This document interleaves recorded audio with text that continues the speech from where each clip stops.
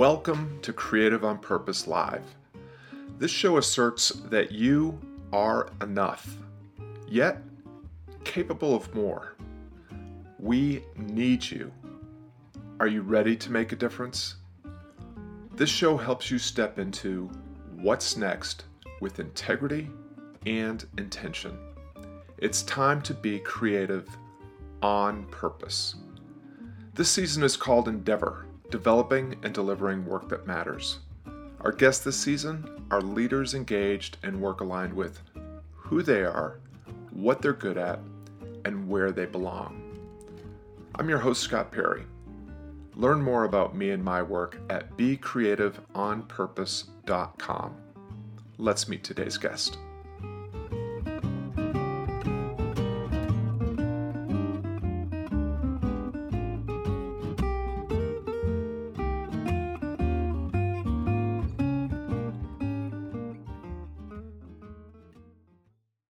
Donald Robertson, welcome to the broadcast. Please tell our viewers who you are, what you're engaged in now, and where people can find you. Well, hi, Scott. First of all, thanks very much for inviting me along today. It's always a pleasure to speak to you and to do these podcasts. And so I am Donald Robertson, a psychotherapist, cognitive behavioural therapist, an author, a trainer. My background's in academic philosophy and psychotherapy, and I specialise particularly in anxiety disorders as a therapist, and the relationship between philosophy, ancient philosophy, and modern psychotherapy, particularly the relationship between Stoicism and cognitive therapy. And at the moment, I'm speaking to you from Athens in Greece.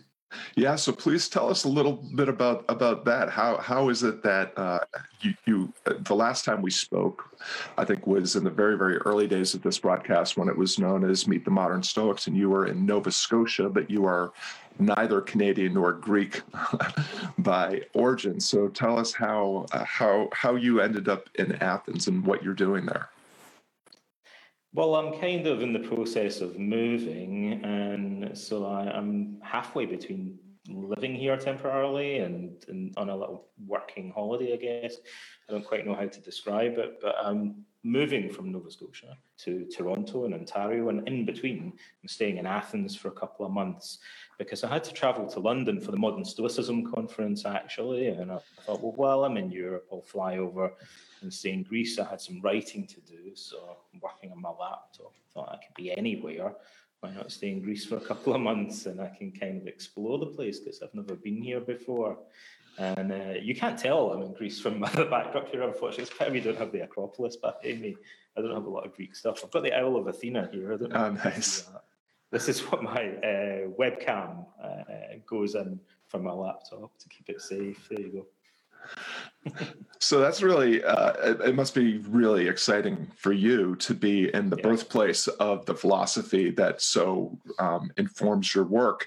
And I know that I was a history major in college. When I would visit places like Gettysburg, places that I had studied in college, and be there, because of what I know about that battle, being in that place, I really feel a resonance with just the geography that I'd normally, I don't think I would have felt if I didn't have such a deep interest and knowledge of what had happened there. Do you find that you are picking up weird vibrations or resonances with the places that you're going?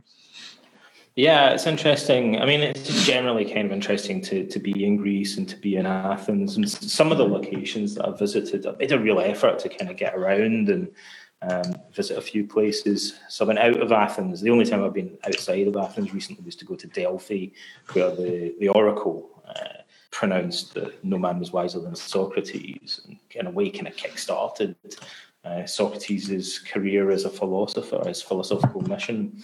So I wanted to go there, and Delphi in particular is like one of these places you go to. It's in I didn't realize actually that it's in the mountains, I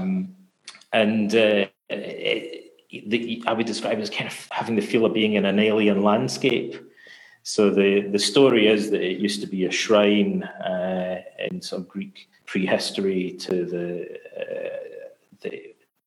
the god Python, who was a sort of primitive god or a dragon, and he was slain by the god Apollo, who reconsecrated it to himself, and then it became the shrine to Apollo. And I kind of thought, if I was going to slay a dragon, this is where I would go to do it, because it's such a kind of, it's like a surreal sort of movie. It's a very epic kind of looking place. And it also makes you realize that it was a big deal. A lot of people went and asked questions at Delphi, but it's a bit of a trek from Athens, and posing that question, who's the wisest man, or is Socrates the wisest man, was no small thing. It was a big deal, and there was a whole process involved in doing it. So it was a serious thing. It caused a lot of controversy at the time as well, actually. When they discuss that in Court, both Xenophon and Plato, our two main sources, mention that when it's brought up during Socrates' trial, the jury, which consists of 500 people, if you can imagine that, were in uproar and had to be told to calm down. So there's obviously, this was a touchy subject for some reason. And so I've kind of been wandering about and taking it all in. Like you say, occasionally you're touching things, going, maybe Socrates touched this, or maybe he was there. One of the things that kind of affected me the most, actually, was going to the Lyceum, which we usually associate with Aristotle, right? But like most things, the history is more complex than that. And before Aristotle, the Sophists taught at the Lyceum, and so some important things happened there. And where you have Sophists, you often find Socrates as well, because he kind of liked to hang around with those guys and annoy them and stuff. So Socrates used to go to the Lyceum before Aristotle's time, and he would discuss philosophy there. So it has a storied history that goes way beyond. And also for the Stoics, so we're told Chrysippus lectured at one point at the Lyceum as well, after the time of Aristotle. So there's a lot more to some of these locations than we kind of initially assume, I think. That's really fascinating. Well, I would love to talk a little bit about some of the work that you're doing with Stoicism, and the courses that you're building, and the work that you're doing so much to spread the virtues of Stoic philosophy and its continued relevance and importance in modern life. And many viewers here will, of course, be familiar with Stoicism because of my long-standing deep interest. But I would love for you to just give us a thumbnail sketch, just a quick. It doesn't have to be an elevator pitch, but just a quick paragraph about what is Stoicism and why you think it still matters. Well, Stoicism is an ancient Greek philosophy. It's developed by a Phoenician merchant called Zeno of Citium, who was shipwrecked near here, and he lost his entire fortune, became a Cynic philosopher. He studied all the different schools of Athenian philosophy, and then he founded his own school of philosophy, Stoa Poikile, or Painted Porch, in 300 BC. And so Stoicism initially was kind of an eclectic philosophy, but it's also heavily indebted to Socrates. Some people even described it as a Socratic philosophy.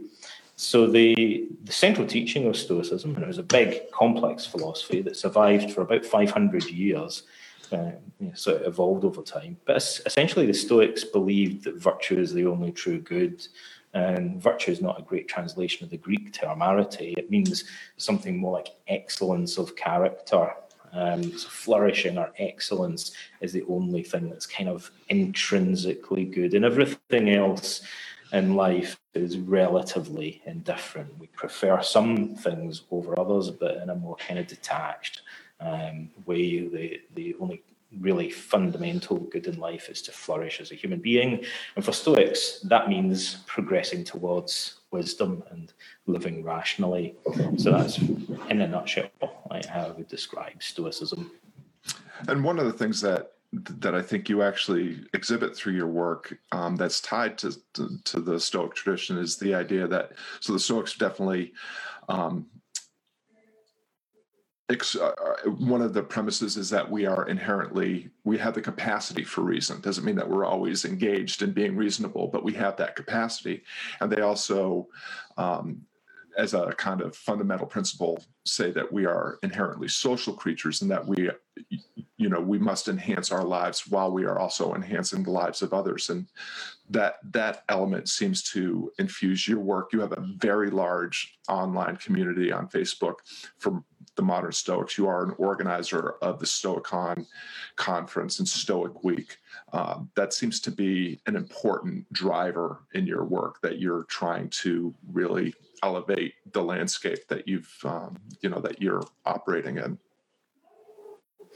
Yeah, so early on in life, I decided that I wanted to try and do something that I felt was kind of more meaningful. I actually started off working in computing very briefly. I had a job for about 3 months, and the job I had was drawing diagrams of the flow of information. I was a systems analyst for a big computer company back in AR, using a piece of software that nobody else knew how to use. So I asked my boss one day, well, what's going to happen to these diagrams if no one else knows how to use the software? And he said, well, probably no one will ever look at them. And so I kind of thought, what's the point? Right. So I'm creating these things that kind of by definition, no one else is ever going to be able to read. But, head office or whatever had said that they wanted this kind of thing done, like digging holes in the road and filling them back in again. Busy work. And as a young guy, I guess I was like 18 or something at the time, I thought, that's it. I don't want to do this again. I want to start doing something that's kind of rewarding or fulfilling. And that kind of got me into studying philosophy and doing therapy. It took me a while to figure out how I could bring these different interests that I had together. I usually say I was interested in meditation and stuff like that, kind of self-help techniques, visualization. I was in the Buddhist Society. And I was interested in philosophy. I was doing a philosophy degree, and then I trained as a psychotherapist. So I wanted to have a job where I was kind of helping people. But I couldn't quite bring these three things together, and that really annoyed me for some reason. I kind of wanted to somehow weld them together. And then I discovered Stoicism, and it just kind of hit me that Stoicism was the point at which all of these interests seemed to converge. And then from that point forward, it felt really as if I was doing my hobby. For a living. It took a little while to build up momentum, but it's been something that I've been working on for about 20 years now. So over time, it's kind of built up, and now that's pretty much my full-time job, is writing and running courses, predominantly that relate to Stoicism or related stuff like Socrates. Yeah, fantastic. Well, I understand and deeply appreciate how lucky one feels when one turns one's hobby into their vocation. And well, I think a vocation is really when you turn your hobby into a career, and that you find meaning and prosperity, through doing work that matters. So this is a show about identifying, developing, and delivering work that's done with integrity and with intention. And you are doing this through your work. Where can people find more about you and the courses that you're building? Well, my website is just Donald Robertson, just my name. It's a bit of an odd top level domain, or whatever you call it. So it's not .com, it's .name, NAME. And then if you go there, that's my blog and my main website. And there's also a subdomain of that where all of my e-learning stuff is, all my courses. And that's learn.donaldrobertson.name, or you can get there just by going to my main website, basically. So if people want to find out anything about me, they can find out about the courses and the books and everything that I do via that. Fantastic. And so right now you're in the middle of a Socrates course. You have a course on thinking like a Roman emperor that's based on my favorite Stoic, Marcus Aurelius. And you have the community on Facebook, and you have the Stoicon, which occurred in London this past October. Is that right?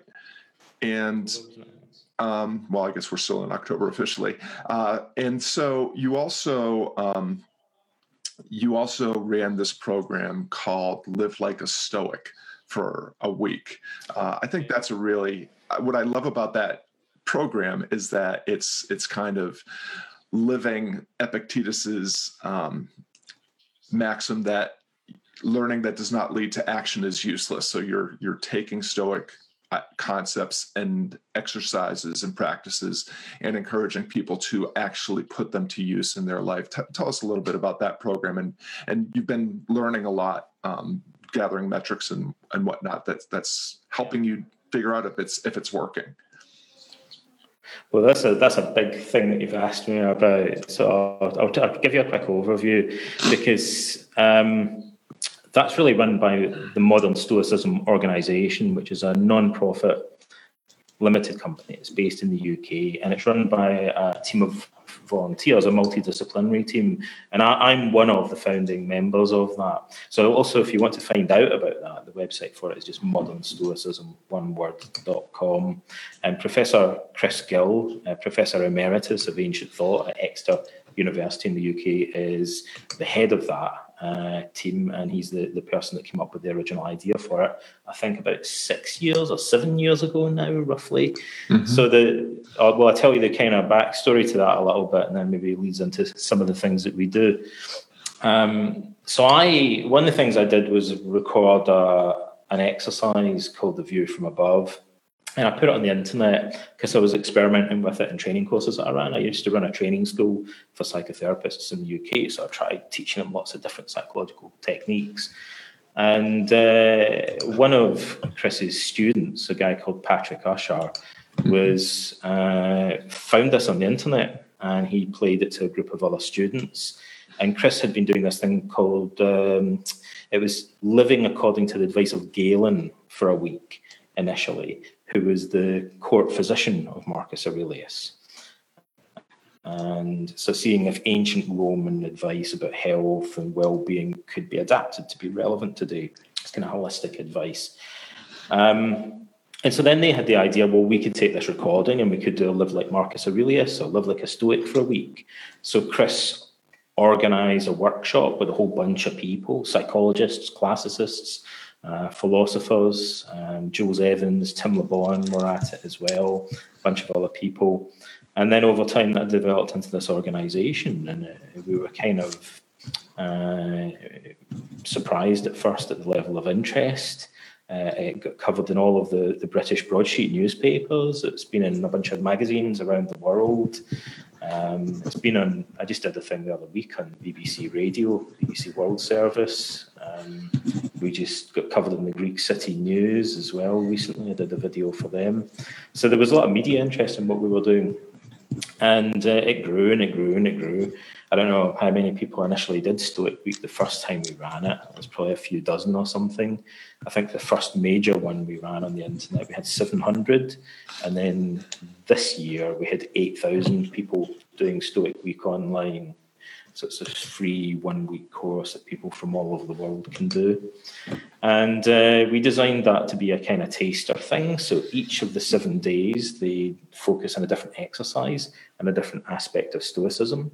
And then we started gathering data from it as well, because kind of the universities are kind of interested in that, and funding and so on is sometimes tied into it, being able to show that you've collected some data and done some research. So we developed a thing called the Stoic Attitudes and Behaviours Scale, which has been developed a lot over the years, actually. We've got psychologists working on it at the moment. Tim LeBon is taking responsibility for that. He analyses all our data. And so we use that and other established, validated measures from mainstream psychology to look at the effects of Stoic practices, doing it for a week or so. And what we found initially was that there was roughly a 10% shift in measures of positive and negative affect, life satisfaction, and well-being measures, stuff like that. But it was a kind of small, informal study. That's not a bad improvement for just 7 days. It's quite a short period. And actually, it was never really meant to be a psychological skills training or intervention. It was more like a kind of taster course, like here's a little bit of Stoicism each day, a different subject.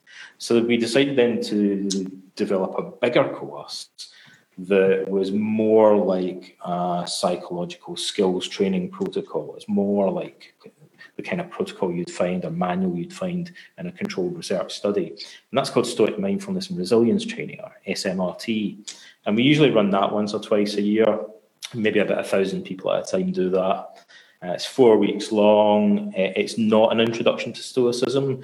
It's a skills training focusing on basic Stoic psychological skills, like the dichotomy of control and prosoche, or set attention to yourself, trying to live in accordance with your values and clarifying those values, comparing them to Stoic virtues and stuff like that.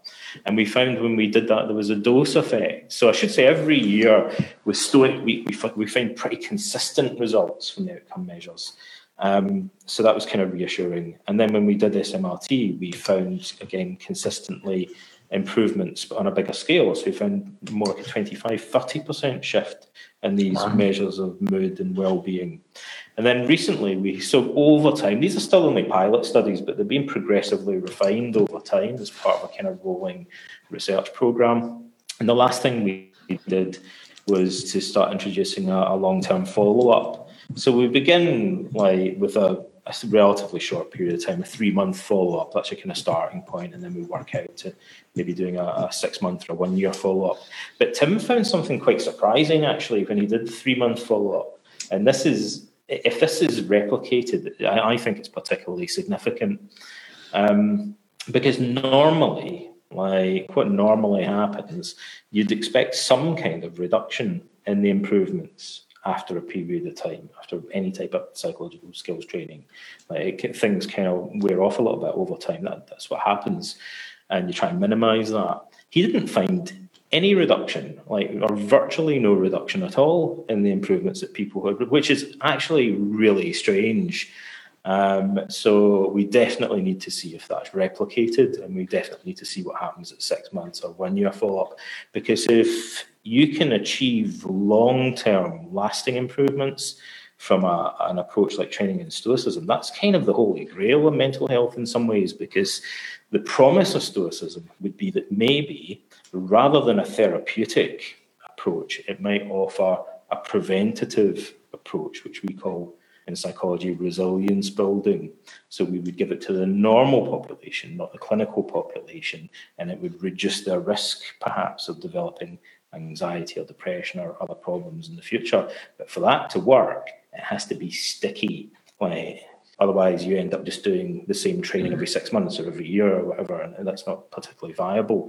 But if there's a training that benefits people and doesn't wear off in the way that CBT training seems to, then that would be special. And we're kind of wondering if that might be something that Stoicism can actually offer. So you mentioned the conference. That's another thing that Modern Stoicism does, and we also have a blog which has hundreds of articles on it about Stoicism. So there's a whole bunch of things that I'm one of a team of people that is involved in doing. Yeah, if anybody's interested in Stoic philosophy, the Modern Stoicism site has a wealth of information. The blog is something I look forward to looking at new material every week. I think there's actually a wacky article on Stoicism and creativity that got posted in the weeks before the last conference. So as we're approaching the end of our time together, I want to share some things that I'm hearing that I think would benefit other people who, like you, would like to engage in more meaningful work that serves other people, that enhances their well-being by making a difference in other people's lives. So, I mean,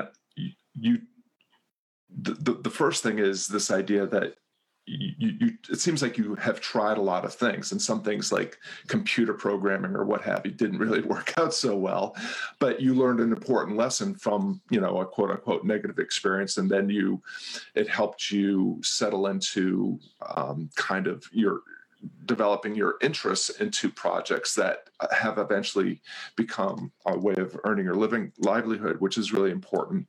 And then what I just heard you talking about with all the work that you're doing with the Modern Stoicism group is the power of collaboration. Number one, just working with others in addition to doing work for others.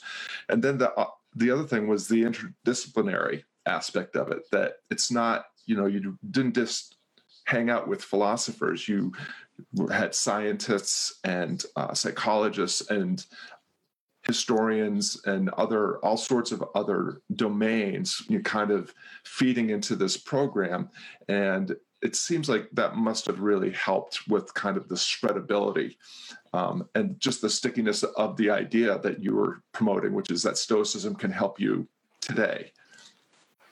Yeah, absolutely. I mean, in terms of the kind of more general picture about, I don't know, finding your place in life and finding your vocation and stuff like that, Scott, I think one of the things I'd say, and this is something I noticed a long time ago, I've always been a guy that kind of fell between two stools or several stools or whatever. I've always been from the outset kind of multidisciplinary or interdisciplinary. So it might be interesting just to speak to that for a moment. Sure. Because like you say, you know, that's where there's a lot of opportunity for creativity and originality and to kind of pioneer new things and to kind of do your own thing. If you take any two things and combine them together that have never been combined before or that haven't been combined much, like Stoicism and CBT or something, you know, you're kind of breaking new ground and you have the freedom to kind of be, you know, like at the cutting edge of things and define your own, you know, work and career.